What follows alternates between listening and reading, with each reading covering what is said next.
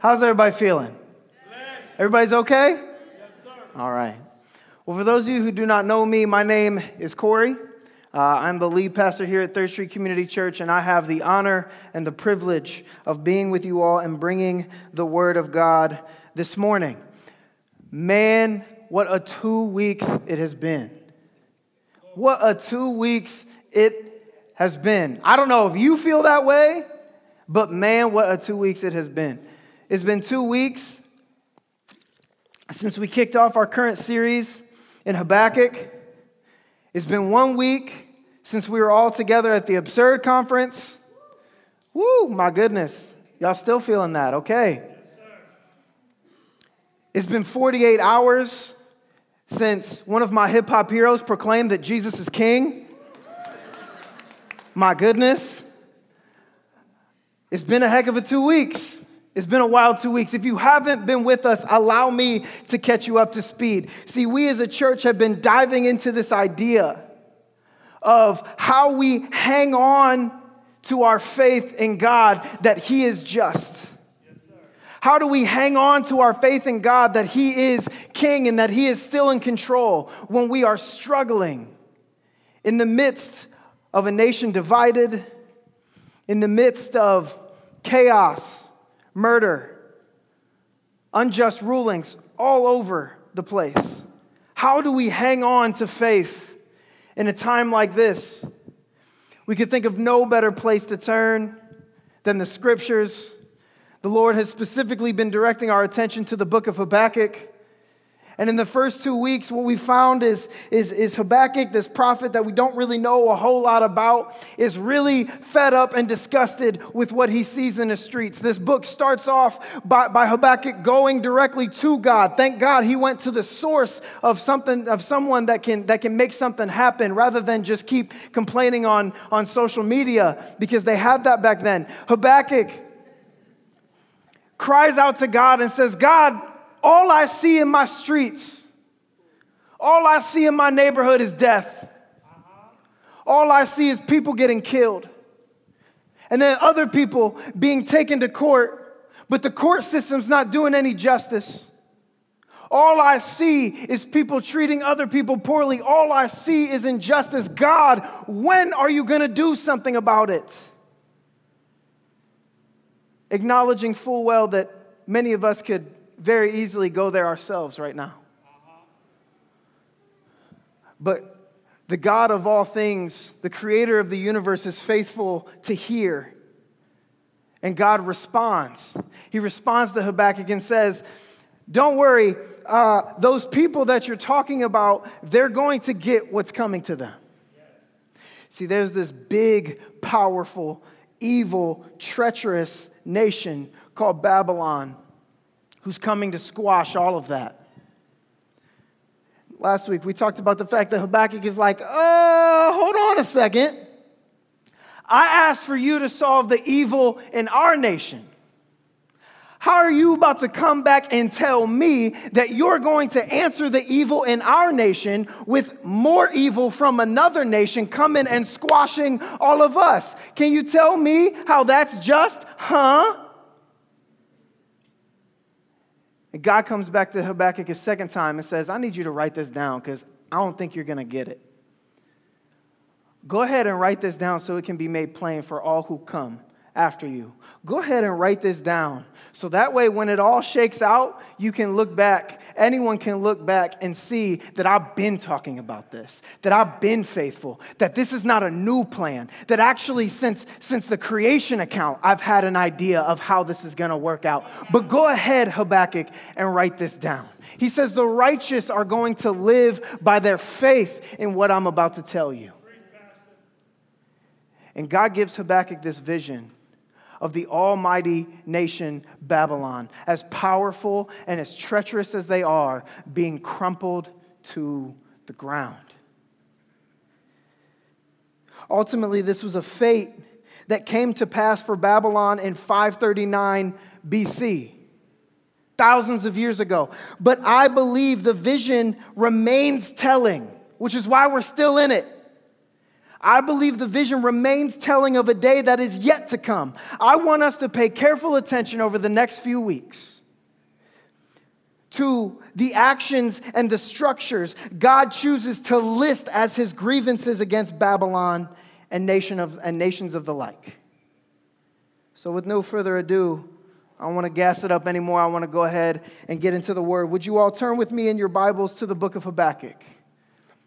At this point, we've reached chapter 2. We'll be beginning our time in verse 6. If you have your physical Bibles with you, praise God. Go ahead and flip there. It's in the Old Testament, a little after the middle in your physical book. If you don't have it with you, it's all good. We've got it up here on the screen for you. We're going to go ahead and read verses 6 through 14 together. Here we go. The word says this: "But soon their captives will taunt them. Soon their captives will taunt them. They will mock them, saying, 'What sorrow awaits you thieves? Now you will get what you deserve. See, you've become rich by extortion. But how much longer can this really go on? Suddenly your debtors, they're going to take action, and they will turn on you, and they'll take all you have, while you stand trembling and helpless because you have plundered many nations. Now all the survivors will plunder you. You committed murder throughout the countryside and filled the towns with violence.'" Verse 9, "What sorrow awaits you who build big houses with money gained dishonestly. See, you believe your wealth will buy security, putting your family's nest beyond the reach of danger. But by the murders you committed, you have shamed your name and forfeited your lives. The very stones in the walls cry out against you, and the beams in the ceilings echo the complaint. What sorrow awaits you who build cities with money gained through murder and corruption. Has not the Lord of heaven's armies promised that the wealth of nations will turn to ashes? They work so hard, but it will all be in vain. For as sure as the waters fill the sea, the earth will be filled with an awareness of the glory of the Lord." God speaks to Habakkuk about the falling of an empire. The falling of an empire that anyone on historical record will acknowledge was wildly violent. The good news that we receive in this passage is that in the end, nations like Babylon are not going to stand. In the end, corrupt organizations like what we're reading about this particular nation are not going to make it. They might get a monopoly now. They might have a lot of physical earthly treasure now, but in the end, they cannot stand. They will not stand. Even as mean and as treacherous as they are, as powerful as they seem, they are ultimately limited in comparison to the limitlessness, the unlimited power of God. God at any moment can take a nation down, and he assures Habakkuk that there will be a day where this one comes down. And I want us to pay careful attention to why. Verse 9 tells us that they were after their own wealth, their own security. Oh, they wanted to take care of their family. They wanted to put them beyond danger at the expense of other people. See, they were willing to kill and destroy, which is against God's intended design of creation. But they weren't only willing to go against God's intended design for creation, but they were willing to do it for selfish gain. There was no ounce of righteousness to what they were doing. They were putting entire nations into the ground so that theirs could go a little bit higher. They would force themselves into other people's communities and take everything they had. With the people that they thought could serve a purpose to them, they made them slaves. With the rest, they made them dead.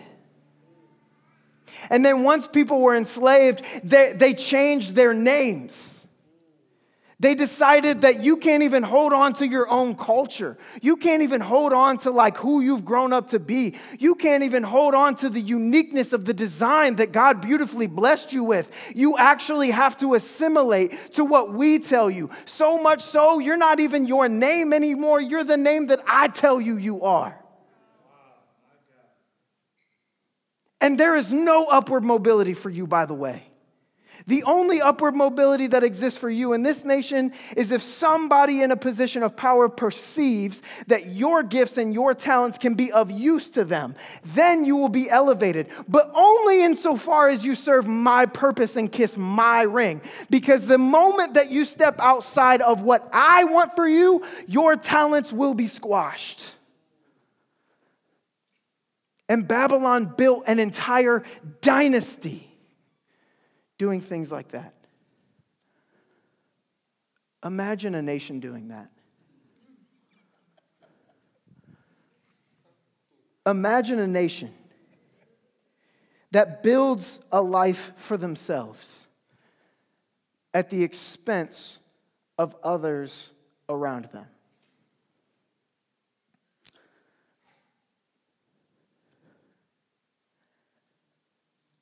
I don't even want to break the tension in the room right now.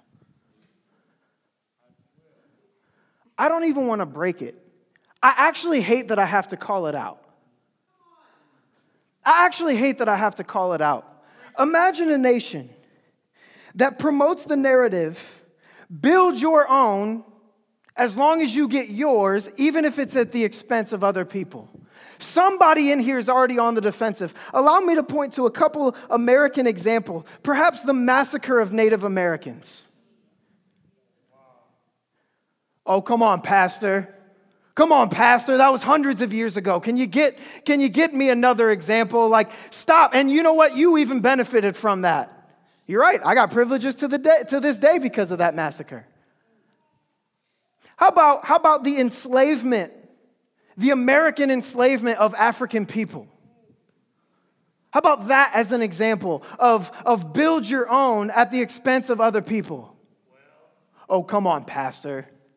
We know slavery is not legal anymore, and the civil rights movement and all the good work that's been done by friendly people, that's not still a reality. Okay, how about redlining? How about the destruction of our neighborhoods? How about the fact that somehow it's our property value that funds our schools? Therefore, the rich get richer because as long as you have good property value, as long as you live in a good neighborhood, your school gets more resources, your school gets more funded, which means you get a college education, which means you can probably buy a house. Buying a house, getting an education, two biggest ways to build your wealth. Meanwhile, poor communities stay poor and they stay under-resourced because the property value that's supposed to provide funding for the schools actually provides nothing for the schools, and we don't care about the schools. Break it down, Pastor. Come on. Now, catch this. Please catch this caveat, okay? Please don't hear what I'm not saying. Please only, in fact, listen to what I just said, okay? Please don't infer anything about anything I believe other than about God from what I just said, okay? Don't. Because what I'm not saying is that we've got to bring America to the ground, right? I'm not trying to lead no type of revolution where we overthrow the government. Like, I'm not doing all of that, okay? Unless God tells me to, but I mean, whatever. Like, I'm not doing all of that. And please, just because you might disagree with my disposition, please stop trying to kick me out of my country for voicing my concerns. All I'm trying to voice is a concern that if we were born here, perhaps we were born into a narrative that we're actually subconsciously blind to, but prone to. Perhaps we're prone to a narrative that says, go ahead, build you up and get yours, even if it's at the unintended consequence expense of another individual around you. We have believed that. We have incorporated that into our dreams. there's this thing called the American dream that really epitomizes what we're talking about. I'm concerned that we're blind to some unjust practices that are happening around us.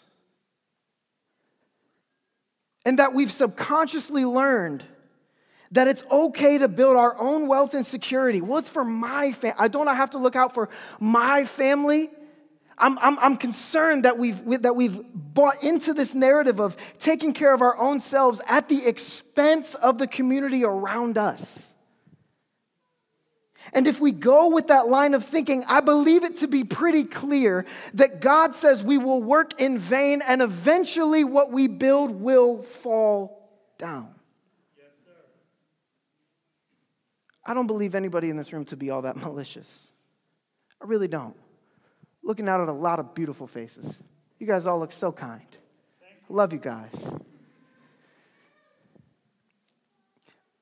But perhaps in some way, you've been living your life to contribute to your own wealth. Or you've been living in such a way that contributes to your own security. Your own legacy, we like to say, or empire. When we look at our jobs provide wealth.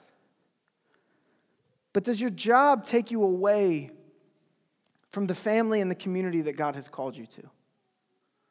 That's one example. We look at our education. A lot of us are choosing our majors based on what provides alleged security of employment. But you're more focused on your alleged security of employment than you are of obtaining an education that enhances and builds the person that God has designed you to be. Perhaps you've been putting up walls in your life in the name of protecting yourself, in the name of protecting your feelings, while that communicates to those around you to go away, to leave me alone. I have nothing to offer you. You have nothing to offer me. And we do it to protect ourselves. But I don't believe that that's a lifestyle that's clearly outlined as positive or okay in the Bible. Don't worry, this is the pivot. We get to a pivot. This passage is the pivot in the book. Because it says in verse 6, did you catch that? Did you catch that? It says in verse 6, they're captives, meaning those being enslaved, meaning those who somebody else's earthly will is being forced upon. It's the captives who will taunt and mock them. Come again? You're about to lose everything, right? You are being forced into slavery, like you're being forced into assimilation into a culture that's not your own. Your relatives are being killed. All this is happening, and yet you adopt the posture of taunting and mocking them. It's almost as if it is to say, we know something you don't know. Oh, you out here killing people, huh? Oh, you're going to take my stuff, huh? Oh, you don't like me because I look differently. But I know something you don't know. Oh, you're building your riches? Oh, you're building your empire? Oh, it's so big. Oh, you're so powerful. Oh, but I know something you don't know. See, what's promised in what I read, in the God that I serve, I see a God that says, let them build it. Let it go. Let them do what they're going to do because guess what? I'm more powerful. There was once this story where people tried to build a tower as high as they could to be just like God. They wanted to touch God. They wanted to be on the same level as God. And guess how high that tower got? It got really high. They were in the clouds. But guess where it's at now? It's not there because God's like, nope, that easy. I know something you don't know. What if when we experience the harshness of the world around us, we were moved rather than to fight with our social media accounts or our fists? What if we were moved to a posture that says, yeah, but I know something you don't. I recognize that as evil, and I know something that you don't know. What if we adopted the posture of Shadrach, Meshach, and Abednego, who said, when they were put in the fiery furnace because they wouldn't kiss the ring of the king, because they wouldn't bow down to a statue. What if when they were put in the furnace, what if they would have responded like, wait, you're going to put us in a furnace because we won't do what you want us to do? That's not fair. That's not it.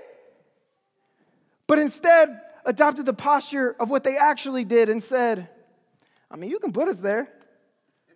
You can put us there. Go crazy. Make it as hot as you want. Because what I know is that I've got a God who will save me. I know that I've got a God who is going to stand in that fiery furnace right next to me. I know that I have a God who sees the heat of this world melting my skin. I know that I have a God who sees the world pushing me down continuously. And I believe that He will sit right there next to me and say, it's pretty hot in here, huh? I wish there was a way out, huh? Get up, come follow me. Watch what we do next. Yes, sir. Glory. Hallelujah. Verse 14 says, as sure as the waters fill the sea. Does the water fill the sea? Yep. That's how sure we are that at some point, someday, the world will be put on notice that God's glory will overcome. That God's glory will reign supreme. Not the empire of whatever, but God's kingdom. Babylon, as sure as the waters fill the sea, you will come to a point of knowing that you built it wrong. Someday this empire will fall, and the people who have their treasures in banks and their hopes in insurance will be eternally sorrowful as they watch those who put their treasures in heaven and their hope in God lifted up to glory. Third Street, we know there has already come a day where God walked among humanity. There has already come a day where Jesus left it all out there for us. Where Jesus walked through what we walked through perfectly. And though not unscathed, not unharmed, matter of fact, He got killed, but He got up. He got up with purpose. He got up with conviction to say, come on and follow me as I lead you to new life. Life that cannot be oppressed by anyone. Life that will not lead to sorrow, treachery, or enslavement. He left it all out there so that we may be set free to bondage. My fear is that people are genuinely slaves to this mindset that I have to build my own. That I have to build what I can build. And I don't care who else it affects. I don't care what negative, unintended, well-meaning consequences it may have. I have to build my own. Jesus came to release you from that mindset. Jesus came to release you from the enslavement of the American dream. Sorry. And the expectation is that we may be inspired to get to work on building His house. His communities. As He lays it out in Scripture, His kingdom. In the last days, God will move powerfully to bring His kingdom to all nations, to all creation. Guess what's on that land right now? A whole lot of nations that can't stay there. That's God's land. It's not yours. A whole lot of nations are standing on a whole lot of land right now that eventually God's going to be like, y'all got to go because this is where I'm building my house. This is where I'm building my kingdom. So Babylon, your houses, your cities, your empire, it's coming down, and God's kingdom is going up. I need somebody to say this with me. My house has got to come down. I don't think you believe it yet. My house has got to come down. And God's house has got to go up. My house has got to come down. And God's house has got to go up. Church, what are you building? What are you building? In whatever phase of life you're in right now, education, pre-education, post-education, post-education, what are you building right now? Are you building your own funds? Storing up your own wealth? Well, I'm not going to work forever, so I gotta. Are you more concerned about building your own security and your own wealth at the expense of building what God has called you to build? At the expense of putting your hands, your time, and your resources on what God is trying to do? The ways we are building ourselves, the way we're building our own, has got to come down. It's got to come down. And the ways of the Lord, the ways of building His kingdom and His glory and His name, that's what's got to go up. If you're trying to prioritize right now because your schedule's in flux, that's what we prioritize. I know enough of you well enough to know that there's a lot floating out there right now to the extent of, okay, but how? How do I build? How do we build? You keep saying we got to build God's house. Okay, cool. That sounds good. I want to build God's house. How do I build God's house? The New Testament tells us that God's house, God's temple, the place where God calls home and where He dwells is within us. The way God's house moves is by the movement of a gathering and the movement of a body of people who have gotten together and be like, you love Jesus? I love Jesus too. What's Jesus saying? What should we do about it? That's the church. It's the way God moves now. The church, the house, must be on the move. And then verse 7 tells us we got to take it back. We have to take back what the enemy has stolen from the Lord. God will guide us. The Holy Spirit will do the work. But we must radically transform every space we step into. We must radically transform every office we are employed by. We must radically transform every school that we attend or work for. We must radically transform every patient room that we lay in or stand up in, depending on, where you're at. We must radically transform every space God has led us to. We move into spaces God calls us into. That's the first step of obedience. And the second step of obedience is we stay there and we build. We stay there and we build. We build relationships that inspire hope, not strategy on personal gain. Like, I love you, but I love what you can do for me more. No, that's got to go. We build homes. We build homes that inspire hope, that are not built on the premise of personal security, and even that maybe even go against some of the unjust practices of like how we confirm or deny somebody for a loan. But I'm just thinking off the top here. We build. We build communities. We build communities that inspire hope, not condemnation or abandonment. There's a lot of ways this can look. A lot of ways this can look. And please, if you have more questions or you have an idea, please text that church number. Somebody will follow up with you. 961-1253, 330-961-1253. We'll put it up on the screen at some point, not right now. But this morning, I want to focus on one way that I believe us collectively as a church that we are going to do together. Will you watch this video? You can't do anything overnight. It's not going to turn from here to Eden overnight.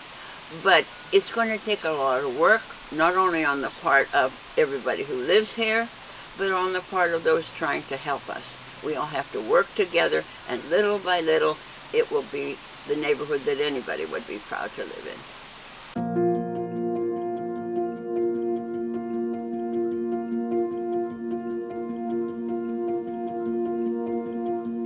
Every neighborhood has its own distinct heartbeat. A healthy neighborhood pulse is heard and seen through neighborly interaction, property investments, kids playing, well-kept yards, and an overall feeling of stability. In several Canton neighborhoods, faint heartbeats can be heard and seen where neighbors aren't interacting. Beautiful houses are beyond repair. Disinvestment is prominent. Sidewalks and yards are empty, and the overall feeling is abandonment. Healthy heartbeat neighborhoods have hope. Faint heartbeat neighborhoods just need to find it.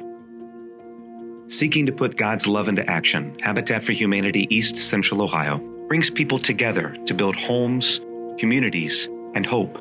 What started as a grassroots effort by local volunteers has developed into a thriving housing ministry, helping local families radically transform their futures through the provision of safe, decent, and affordable shelter. In 2015, recognizing an opportunity to assist more families and children to end their cycle of poverty housing, Habitat developed the Renewal Project to help a tipping Northeast Canton neighborhood revive its heartbeat. In 2016, the multi-year $3.5 million holistic revitalization approach officially launched. Habitat incorporated new construction, home preservation, home repairs, demolition, and lot beautification projects. To date, 85 individuals have been served. Nearly 1,800 volunteers have contributed more than 9,500 hours.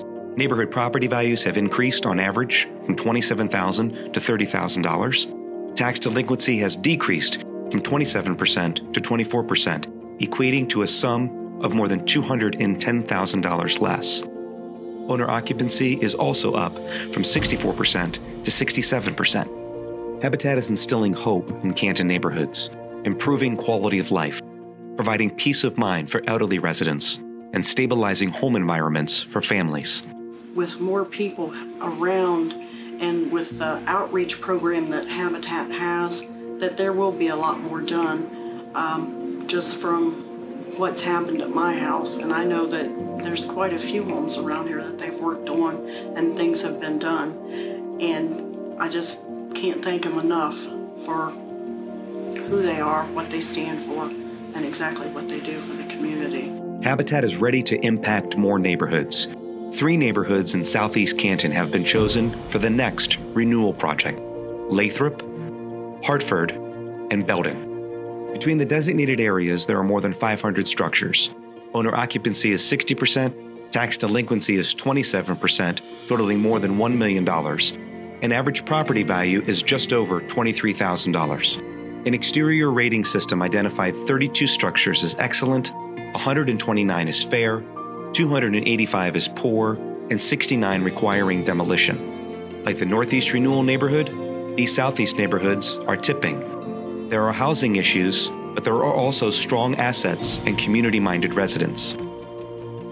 By implementing the core strategies of the Renewal Project, change is possible in the Southeast through strategic planning, quality housing programs, strong partnerships, and determined residents. The Renewal Project mobilizes people to partner over an extended period of time to improve quality of life for residents. Through these partnerships, Habitat hopes to provide lower-income families more affordable housing options, provide safe, stable housing for children, help elderly homeowners to age in place, educate homeowners, empower and equip residents, reverse the cycle of disinvestment, increase owner occupancy, increase property values, engage more residents, donors, and sponsors, and eliminate blight. Like many neighborhoods in Canton, the Southeast used to have a thriving heartbeat that propelled residents to invest in their homes, neighbors, and community. The Renewal Project looks to revive the heartbeat of neighborhoods. When people work together, good things happen. One house at a time, one family at a time, one neighborhood at a time. The future is bright for families and children living in Canton, Ohio, and there are several ways you can partner with us. Give, volunteer, pray. With your help, we can revive the heartbeats in our neighborhoods.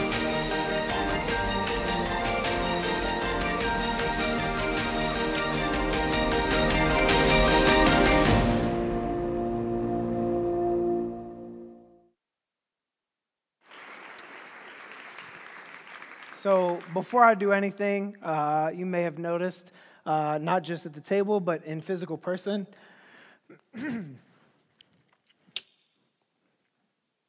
sorry, I'm never not going to get moved by that. Like, I'm just not. Like, man, there are a lot of people from Habitat for Humanity here. So would you help me in thanking them and also welcoming my friend Courtney Brown? Hello, everyone. I get moved by that as well. And thank you so much, Corey, for the great message that you gave. Yes, we are coming to the southeast side of Canton, so let's give God some praise for that. Yes. This is good ground and good soil, and we know that God's kingdom is here and it's ripe for it. So we're so excited to partner with you all and other churches and organizations to bring back housing and community in this area. So why we are here is we want to get you guys excited for what's to come. Now, of course, we're Northeast Ohio, so our building is kind of slowing down because that S word is coming. But we want you guys to start posturing yourselves about how you're going to be partnering with us in the future. We will be back here in the spring with signups for build days, volunteer days. We'll be here with applications for housing. If you know anybody who's in need of simple, decent housing and that is affordable, we'll be here with applications for that. For people who own homes in the areas that we talked about, but they need some repairs done. They need sidings, a roof, and they need that at an affordable cost. We'll be here with applications about that as well. Also, I want you guys to think about other ways you can partner with Habitat through education. Like Corey was saying, see what God is doing with you. If education is what you're going to do in your career, think of ways you can do that in the community as well. If you're good with money, we have money mentor opportunities to work with our future homeowners. If budgeting really gets you excited, anybody? I don't know. Yeah, okay, I see one back there. If budgeting gets you excited, we have opportunities for you to mentor some of our families as they get ready to purchase their homes. If you're into construction, anybody into construction? Yeah, we have opportunities to teach people in construction how to keep their homes maintenance. So we really want you guys to consider how you're going to partner with us. And we thank you so much as I look out on this crowd of excited people ready and asking God to send them somewhere. The good news is this, that he can send you right here in Southeast Canton. You don't have to go far. We have work to do. And we also brought some at our table here. We bought 2 studs that will go into a house that will be built in the Southeast in 2020. And we're asking all of you guys to send that family a note, a prayer, your name, just to show them that this community supports what they're doing, that their investment in the Southeast is far beyond their homes, but just all the people who are undergirding them in this journey. So at the end of church, come visit us at the Habitat booth and sign your name. Even the kids, we want kids to sign their names as well. Give a scripture, a prayer, so that we can get ready to bless this area. Thank you, guys. So let's pray. Heavenly Father, we thank you so much, Lord, that you have given us the opportunity to know something that others don't know, that you are God, that you are sovereign, that you are awesome, that you are amazing, that you are righteous, and that you are concerned about us and you're concerned about your people, Lord. As we specifically pray for what you're doing in this southeast side, we know that there are people in their homes right now waiting for an answer. They've been praying to you. Send them the answer that they need, Lord, through us, this church, Habitat for Humanity, and the other organizations that are going to be investing in this area, Lord. We thank you for this beautiful ministry that is Third Street Community Church, the leadership here that so desires for your kingdom to be brought into this area and specifically into the southeast side of Canton. We thank you for Habitat for Humanity, a ministry that you have called, knowing that your people need housing that's safe and decent and affordable. And we don't have to rely on wicked tactics. We rely on you, and you provide, Lord. And we're so excited for what you're going to do. We honor you today. Thank you for every person in this building who's listening to the call that you have for them. In your name we pray, Jesus. Amen. Amen.